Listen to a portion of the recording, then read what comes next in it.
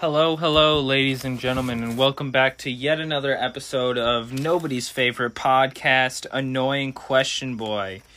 I join you as always as your boy, Annoying Question Boy, and today we got a special one today. Today we are going to be talking about the history and plight of black folks in America. This one especially goes out to my grandma. Because I feel like this is the only way that I can truly get through everything I need to say to help you to understand.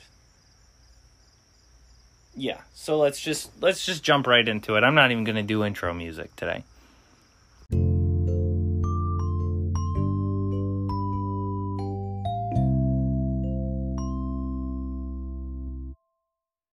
What are you talking about? You think I'd go without intro music? You're crazy.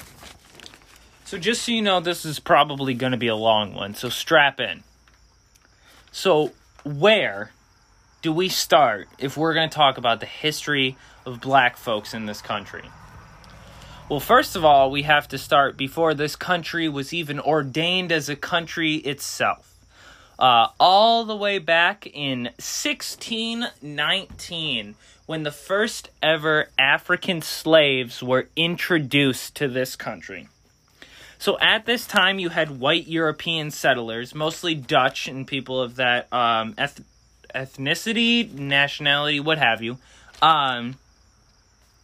who no longer were able to sustain the needs of their population on the workforce of simply the poor European settlers.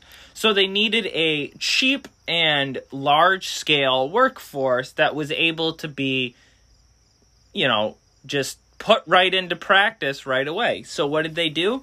Well, they turned to African enslaved folks. Because they were a more plentiful and inexpensive labor force at the time. They brought and bought approximately 6 to 7 million enslaved Africans from their homeland, culture, and families. But not only did they separate these people from that, but they also separated those people's country from their husbands, sons, fathers, and most importantly, their labor force. So from 1619 throughout, you have African enslaved people as the main working force in this country. And I'm sure if you know your history about slavery, you can kind of assume how they were treated during this time. And you can also look at how the Dutch treated Native Americans at this time to try to understand how you think they might treat black people. So throughout the 18th century, northern states kind of began to fall away from slavery. We're taking a huge jump here. There's not a whole lot of history from this time. I'm sure if I really dove quite a bit, I could find a lot more. But more of the quote-unquote important topics are kind of a little bit later. So like I said, throughout the 18th century, northern states and colonies began to fall away from slavery because it actually wasn't very integral in their economy. Not because they just didn't think it was right necessarily, that kind of came with time, but mostly because they weren't necessary to the northern economy. But in the South, they were almost central to their economy. In the South, where at the time, you began to see a lot more inflection or, I guess, importation of slaves, even though in 1808 Congress ruled that it was unconstitutional and therein abolished the new importing of slaves into the states at this time. Almost 4 million more slaves were brought to the states in the South. Around this same time, you saw kind of the death of the tobacco industry in the South due to exhausted soil. So a new crop was needed in order to be, the cash crop of the economy in order to make the South money. So what did they turn to? Well, cotton. And this is mainly due to the invention of the cotton gin around that same time. Because of this, and because of a new industry, there was another need for a large-scale workforce. So what do? Well, we enslave some more African folks. But at the time, there was approximately 8 million enslaved African Americans in this country, and recently, at that time recently, there was a Haitian slave revolution that was successful, that Southerners and their government were worried would lead to an attempt at a slave revolt within the states. So in 1793, the Fugitive Slave Act was passed, which outlawed the ability for anyone to assist in allowing an enslaved African American to escape. This led to a huge influx in the amount of slave patrols in the area, which were massive groups of mostly poor white folks who basically acted as police, not only to catch and return runaway slaves, but also to enforce obedience and discipline within already obedient and disciplined slaves.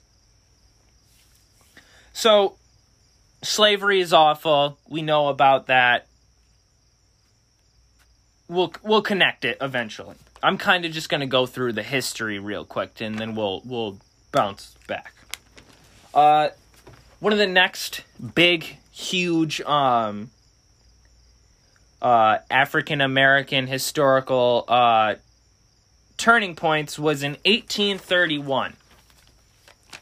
When Nat Turner led his own slave revolt of about 60 or so enslaved folks.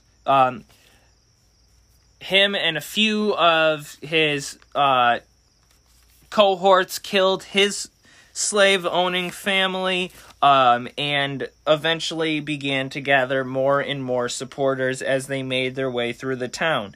They were attempting to take the state armory, and in the process killed approximately 60 white folks. With the news making its way across the state super swiftly, National Guard as well as local militias were sent in and murdered Nat Turner's helpers, as well as approximately 100 slaves and bystanders. But Turner made his escape for approximately 6 weeks, when he was caught and subsequently hanged. Media turned this and said that approximately hundreds of white people had been killed by the slaves in order to create a national outcry against slave revolts. This led to emergency legislative meetings, which also led to the tightening of laws, which advocated for limited education and travel for slaves, and used the rebellion as proof that slaves were actually inferior to white folks because they were not, quote-unquote, successful. Around the same time, you had abolitionists in the North advocating for the South's disbandment of slavery and practices of slavery. You also had things like the Underground Railroad that the abolitionists were helping out with, which was basically, for those of you who don't really understand, it actually wasn't a railroad. It was a series of safe houses and towns that slaves could make their way to on their way to Canada, or even just free states in America, through the help of sympathizers and other already liberated slaves. Also, at the same time, you saw the creation of the publication The Liberator. You saw the Quakers and many other religious groups advocating for the disbandment of slavery on religious morals, as well as just seeing a general disdain in the North for slavery because of their lack of slave practicing for many, many generations at this point. Coming up next on our pinpointing of historical moments in black history in this country, you had Dred Scott. Dred Scott was a slave who was moved from Missouri to Wisconsin by his owner and therefore sued, stating that because Wisconsin was a free state, he was officially a free man. This lawsuit made its way all the way to the Supreme Court, where the Supreme Court ruled that because Dred Scott was a slave, he was not a citizen and therefore had no constitutional rights to freedom. The Supreme Court also ruled at this time that they had no power to remove property rights from anyone, therefore setting a precedent for many lawsuits to come against slavery. This also led to the Missouri Compromise losing its holding in this country. The Missouri Compromise was basically an enacted law that said if there's going to be a slave state, there also has to be a new free state in order to keep the same amount of slave states and free states in America.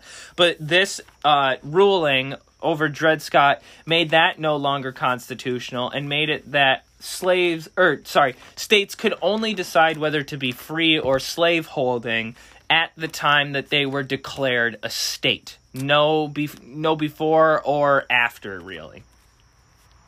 You also had John Brown and his movement. I don't really want to focus on too many white folks and their help liberating black folks in this country, because I feel like that's basically the narrative that we hear as white Americans in this country, that we are these heroes and these saviors, but really the majority of white folks at this time were pro-slavery. So John Brown, just real quick, he helped slaves try to take a armory. He helped liberated slaves, kill a bunch of slave owners, and free a bunch of other slaves at the time. It was pretty cool. Then, of course, we have the Civil War, which is a war fought over the South's whininess and wanting to continue to own people as property. You also had the Emancipation Proclamation that was passed by Abe Lincoln. Side note, Abe Lincoln actually said in a statement that he did not feel that black people were equal to white people, just simply that no one should own another human being. As well as the passing of the 13th Amendment, which said that no human being in this country shall be held in slavery or involuntary servitude unless as a punishment for which they will have been duly convicted by the state and therein held as a prisoner. That's pretty important because, as you know, or as you should know, mass incarceration in this country is predominantly enacted against black folks. After the Civil War, you had a Reconstructing South, which began to pass things called the Black Codes. Some examples would be in Mississippi, where they required written form of proof of employment for black folks in order to continue to remain free at the beginning of every year. Then in South Carolina, you had laws that made it so black people could only be farmers or servants unless they agreed to pay a fine, which they described as a tax of $10 to $100 annually to have a different job. Some states used their black codes to limit what type of land that black people could own, or whether or not black people could even own land. You also had vagrancy laws at the time that led to forced enslavement of former slaves under the guise of imprisonment, which is important because you had people being arrested, like black folks being arrested because they couldn't pay quote-unquote taxes because they couldn't get a job, because no one would hire them. They had nowhere to live. They had no way to gain wealth. They had no way to survive. And then because of that, they were criminalized. They were arrested and put back in the same fields that they were working as slaves only years before, under the guise of prison now. The 15th Amendment was passed not too long after this, which led to the rise of the KKK in this country. The 15th Amendment, for those of you who don't know, reads, "The right of citizens of the United States to vote shall not be denied or abridged by the United States or by any state on account of race, color, or previous condition of servitude." So this, like I said, led to the rise of KKK and other white supremacy groups, which attempted to suppress black voters by just simply not allowing them to vote, assaulting them, killing them, things of that nature. And then around the same time, in 1877, the last federal troops and military officials left the South, which essentially left black folks in that space and in those locations open to assault and whatever the white Southerners decided was okay to do to them, because you no longer had the federal government acting against white Southern state interests within their own states. After the removal of federal troops, you saw an enactment of Jim Crow laws. Jim Crow, for those of you who don't know, was an actor at the time who very often acted while wearing blackface, and it became a derogatory term for black folks. This led to the passing of laws that basically created the precedent of separate but equal. And I know for some people this kind of isn't as bad as it might seem, because, well, as long as they're kind of on their own, they're safe and everything like that. But separation of people based on their race only leads to further dehumanization. And aside from that, you're not going to just simply change the minds of people by removing the people that they don't like from their, circles and from their environment, because that's only going to help perpetuate their ideals. Plus, as we see time and time again in this era, this basically just put all the black folks in certain areas in one general location, which made it very easy for assaults against them. The ruling in 1896 by the Supreme Court was that it was not illegal for separate but equal within states as long as equal provisions were provided for both black and white parties. This was a ruling 8-1, which allowed for the continuation of Jim Crow laws. Soon after then, you began to see a rise in vocational education after and during segregation. Folks like Booker T. Washington and George Washington Carver advocated for black Americans to learn vocational and job-based training in order to become basically just better laborers. Carver urged southern states to actually move away from cotton and move towards peanuts, soybeans, and sweet potatoes for exhausted soil. But although they might have thought what they were doing was good, educating black folks, allowing them to gain knowledge and understanding, what it really boiled down to was just it accommodated white supremacy, because they weren't telling black folks, educate yourself and revolt against black rule. They were saying, educate yourselves to become better workers, which led to the furthering of exploitation by white folks at this time of black workers. In response to people like Booker T. Washington and George Washington Carver, you had folks like W.E.B. Du Bois, who was very against Booker T. Washington and spoke out time and time again, saying that he was, like I said, advocating towards white supremacy. In 1909, you had the founding of the NAACP after the Niagara Movement, which was a crusade against lynching and racially motivated lawless acts. Skip ahead about another 10 years, in 1920, you had what's coined as the Harlem Renaissance.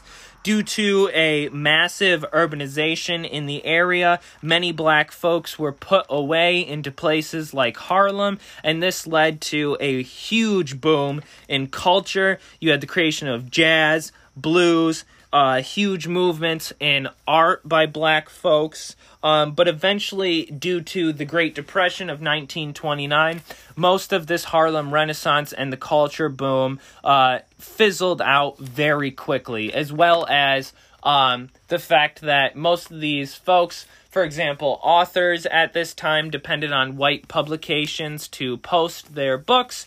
You also had jazz and blues artists performing for mostly white audiences. So essentially, although culture was booming, their presentation of that culture to the outward world was almost impossible and led to many, many more problems. During World War II, you had multiple African Americans who made their way into the armed forces. You had approximately 3 million who attempted to enlist, with approximately 500,000 serving overseas.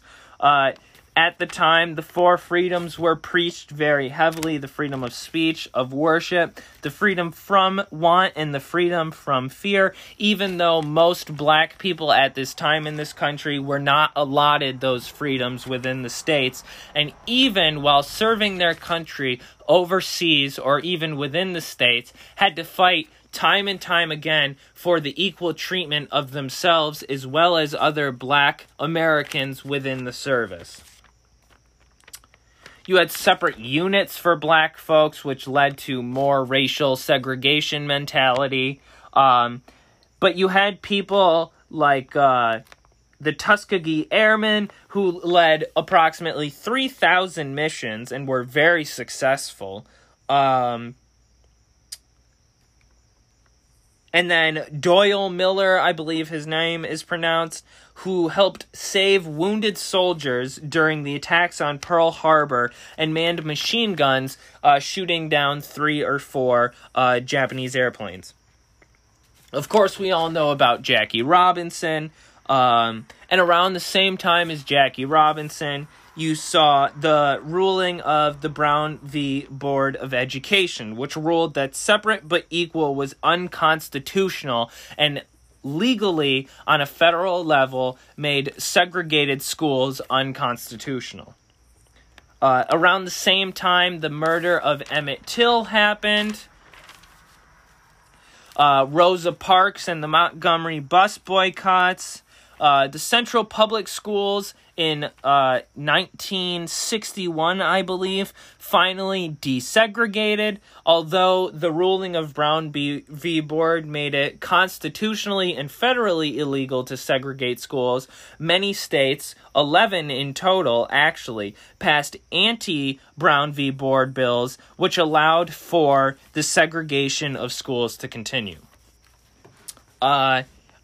Around the same time, you had the Greensboro sit-ins, which led to the founding of the Student Nonviolent Coordinating Committee, or SNCC, which helped accommodate for the Freedom Rides of 1961, the March on Washington in 1963, the huge empowerment of Black Power movements, also at this time, all because of some of these civil disobedience acts.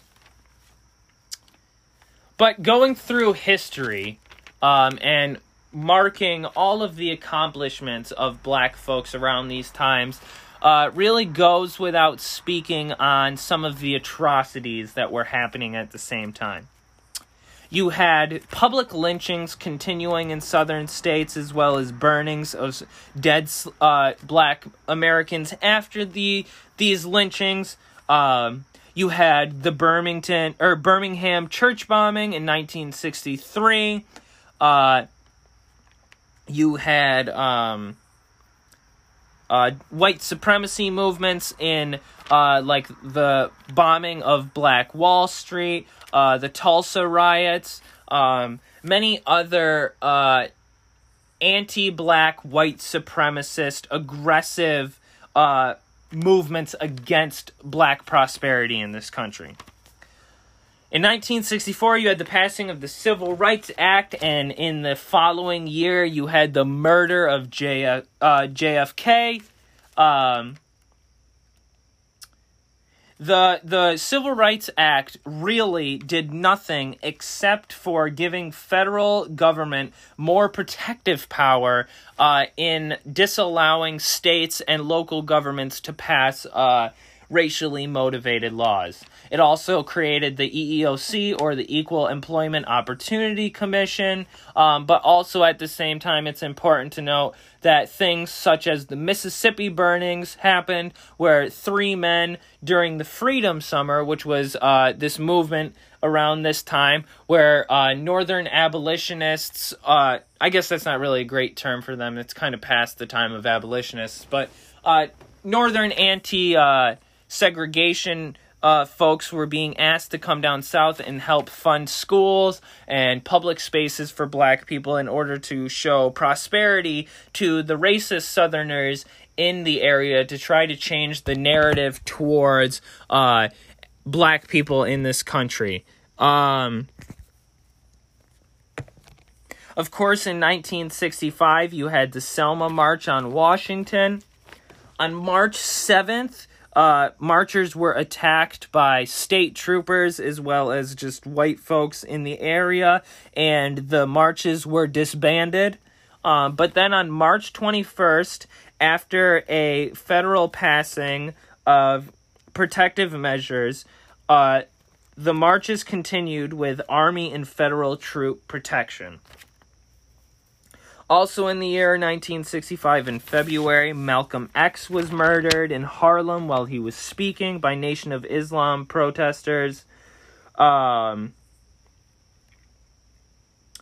in 1965, you had the Voting Rights Act bill, which was passed, which banned most known voter suppression laws, such as literacy tests. In a few following years, in 1968, MLK was assassinated. And then from 1968 to now, you basically had a bunch of small victories, such as affirmative action, federal housing laws, welfare laws, things of that nature being passed.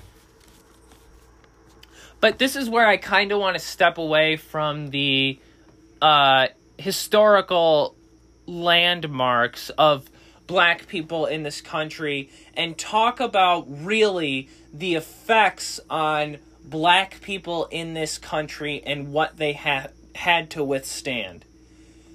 So, of course, in this country, according to the Constitution and according to whatever federal judge you're going to ask, it's illegal to discriminate against or act violently against anyone based on their race, religion, sexual orientation, what have you.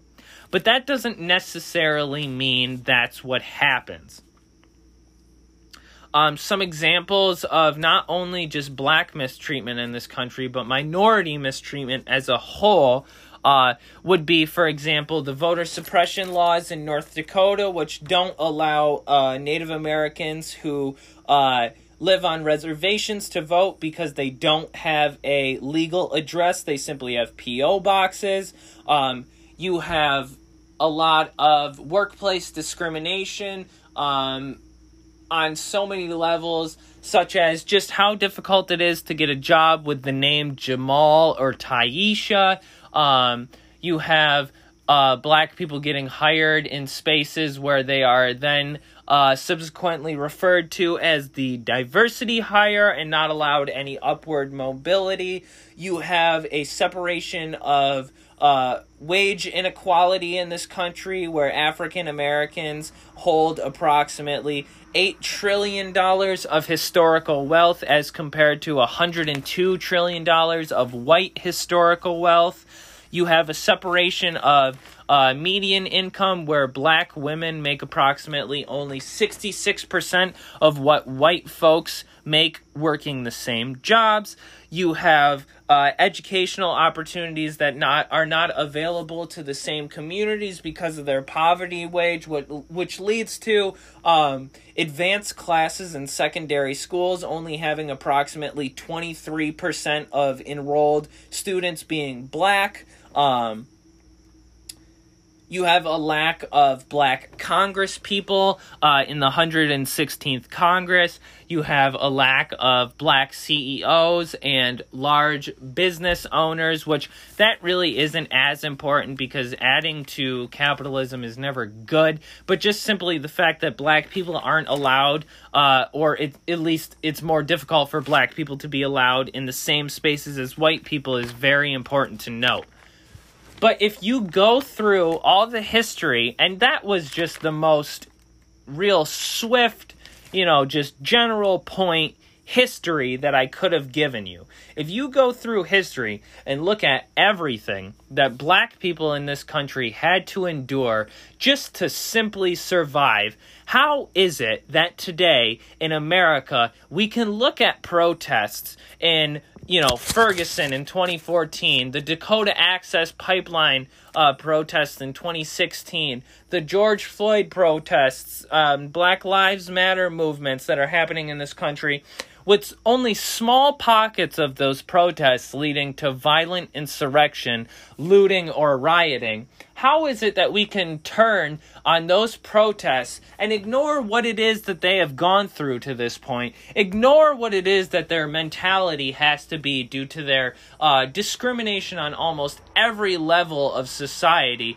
How can we ignore their demands? How can we ignore their humanity and their human rights? And how can we ignore what they're asking for by just simply saying, well, they are protesting wrong. They are being violent. They're looting. They're rioting.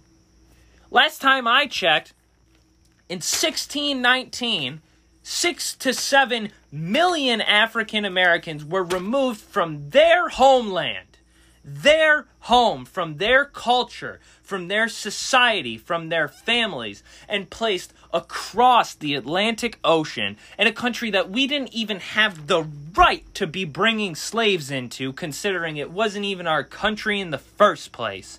And then 400 years later, 400 years of systematic oppression, exploitation, slavery, segregation, Jim Crow, so many levels of just awful treatment, 400 years of this. How is it in 2020 we can say, well, they broke into a Target. Well, they burned down a Wendy's. Their ancestors were murdered simply for the color of their skin. Their ancestors were not allowed to vote. Their ancestors were not allowed land. Their ancestors were not allowed jobs. Their ancestors were not allowed to gain wealth. Their ancestors were not allowed to own cars. Their ancestors were not allowed to walk down the street. Their ancestors were not allowed to survive simply based on the color of their skin. And not even simply their ancestors. Today in this country, as of July 2020, 506 black people have been killed in racially motivated homicides to date. Of those 506, approximately 100 have been reported to have been committed by police officers. You have a enormous prison industry in this country that either kills or convicts black people as well as many other minority groups in this country disproportionately on a basis of population to imprisonment approximately 6% of black people in this country can expect to see the far side of cell bars at one point or another in their lifetime. 6% might seem like a small amount, but when you look at the population of black Americans in this country who are going to be imprisoned versus approximately the 0.575 of white Americans in this country who will see the same treatment, you can start to begin to understand that this is not simply a matter of criminality. This is not simply a matter of breaking the law. This is racially based. So we can talk forever about the history of African Americans and black people in this country, their mistreatment, their discrimination, the amount of murders, and everything committed against them. But we don't even need to do that. We can look at how they are treated today. We can look at the fact that housing in black communities is disproportionately poor compared to the same communities within the same state for white Americans. We can look at the education, the health care, the safety nets such as welfare, food stamps, SNAP, things of that nature, and that availability to black Americans. It's insane to me that the stigma in this country is that black people just live off of welfare. Well, for starters, how is it that you think we got here? With an inability to get jobs, with an inability to gain and hold on to wealth, with an inability to exist safely in this country, why is it that you would think that black people in this country would need social programs like welfare?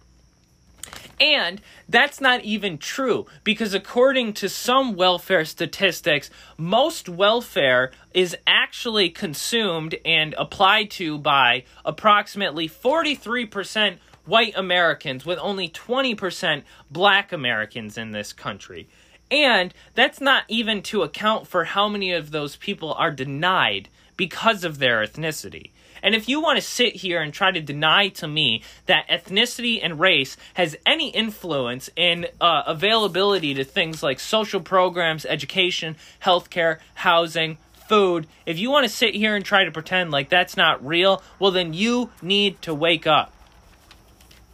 So now let's talk about these violent protests. In this country today, we watched as Derek Chauvin knelt on and murdered George Floyd for 8 minutes and 46 seconds while he continuously pleaded for his life, saying that he could not breathe. This is not new. Eric Garner screamed the same thing. Many, many black Americans have screamed the same things while staring down the barrel of a gun held by a police officer that they are told is supposed to be there to protect them. Emmett Till was murdered almost 100 years ago. And still, to this day, people like Emmett Till are killed on a daily basis because of their race and what it means to white people. What white people see when they see black skin. What white people think when they see black skin. What white people feel when they see black skin. And how that is okay. But yet, what black people do, how black people feel, how black people act in this country after 400 years of oppression, abuse, discrimination, murder, and all the other descriptive words that we could use to describe how awfully black people are treated in this country, black people react now by just simply pleading for equal treatment. And you or anyone have the brass to say, well, they shouldn't be violent. Well, you know what? Yes, they should. Because as we've seen time and time again, peaceful protests do not work. The civil rights movement was 60 years ago and nothing has changed. The enactment of the civil rights law was in 1964, as I've said. And since 1964, almost nothing has structurally changed. Yes, can black people have the same jobs as white people? Yes, can black people go to the same schools as white people? Yes, can black people live in the same communities as white people? Yes. Is that always possible? No. It's always legal. And that's the difference. legality does not mean possibility. And that's an understanding that many white people in this country, as well as many other groups of people in this country, need to come to. I am someone who will say time and time again that I am in favor of insurrectionism, in favor of reactionary acts of violence against the government. Because here's the thing. If you want to sit here and try to tell me that black people in this country should take the 400 years of oppression that they have seen and witnessed and been a victim of and react by simply pleading to a government, the same government that committed those acts, to please stop committing those acts, well then you are a child and ignorant. Because here's the thing. If that same government that you, as well as many other Americans in this country, are imposing that black Americans, as well as other minority groups, should be appeasing and appealing towards for their help and their safety, if that same government is the government that committed those acts, well, wouldn't you think if they wanted change, they would have created it? They have the power, they have the wealth, they have the influence to create this change. They don't want it, and they've shown that over the last 400 years. So, Grandma, no, these protesters should not be peaceful. Because peace was never an option. For 400 years, they have been murdered.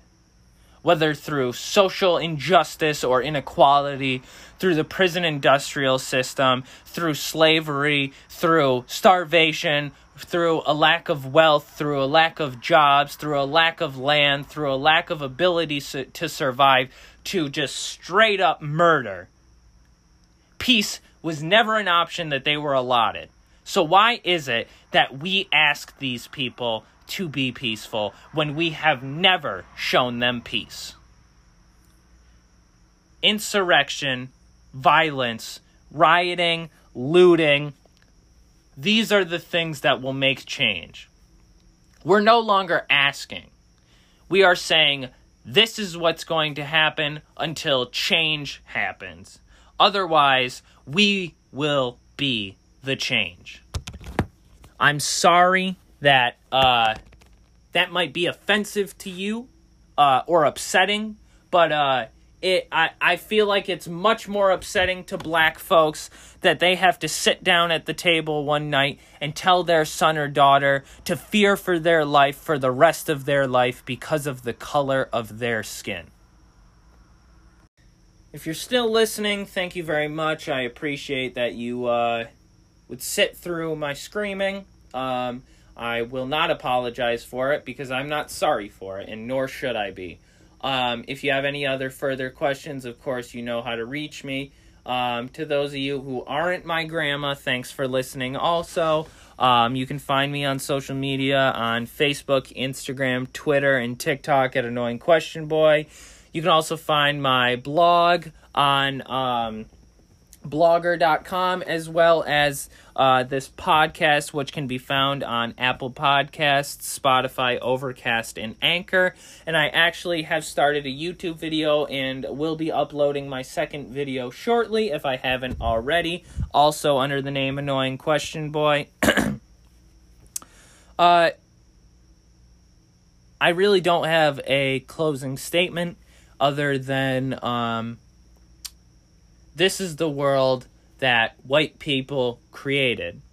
These are the problems and struggles that white people created. And if they can't accept the fruits of their labor, if they cannot accept the consequences from which they are rightfully suffering, well then, if you don't like it, why don't you go ahead and leave?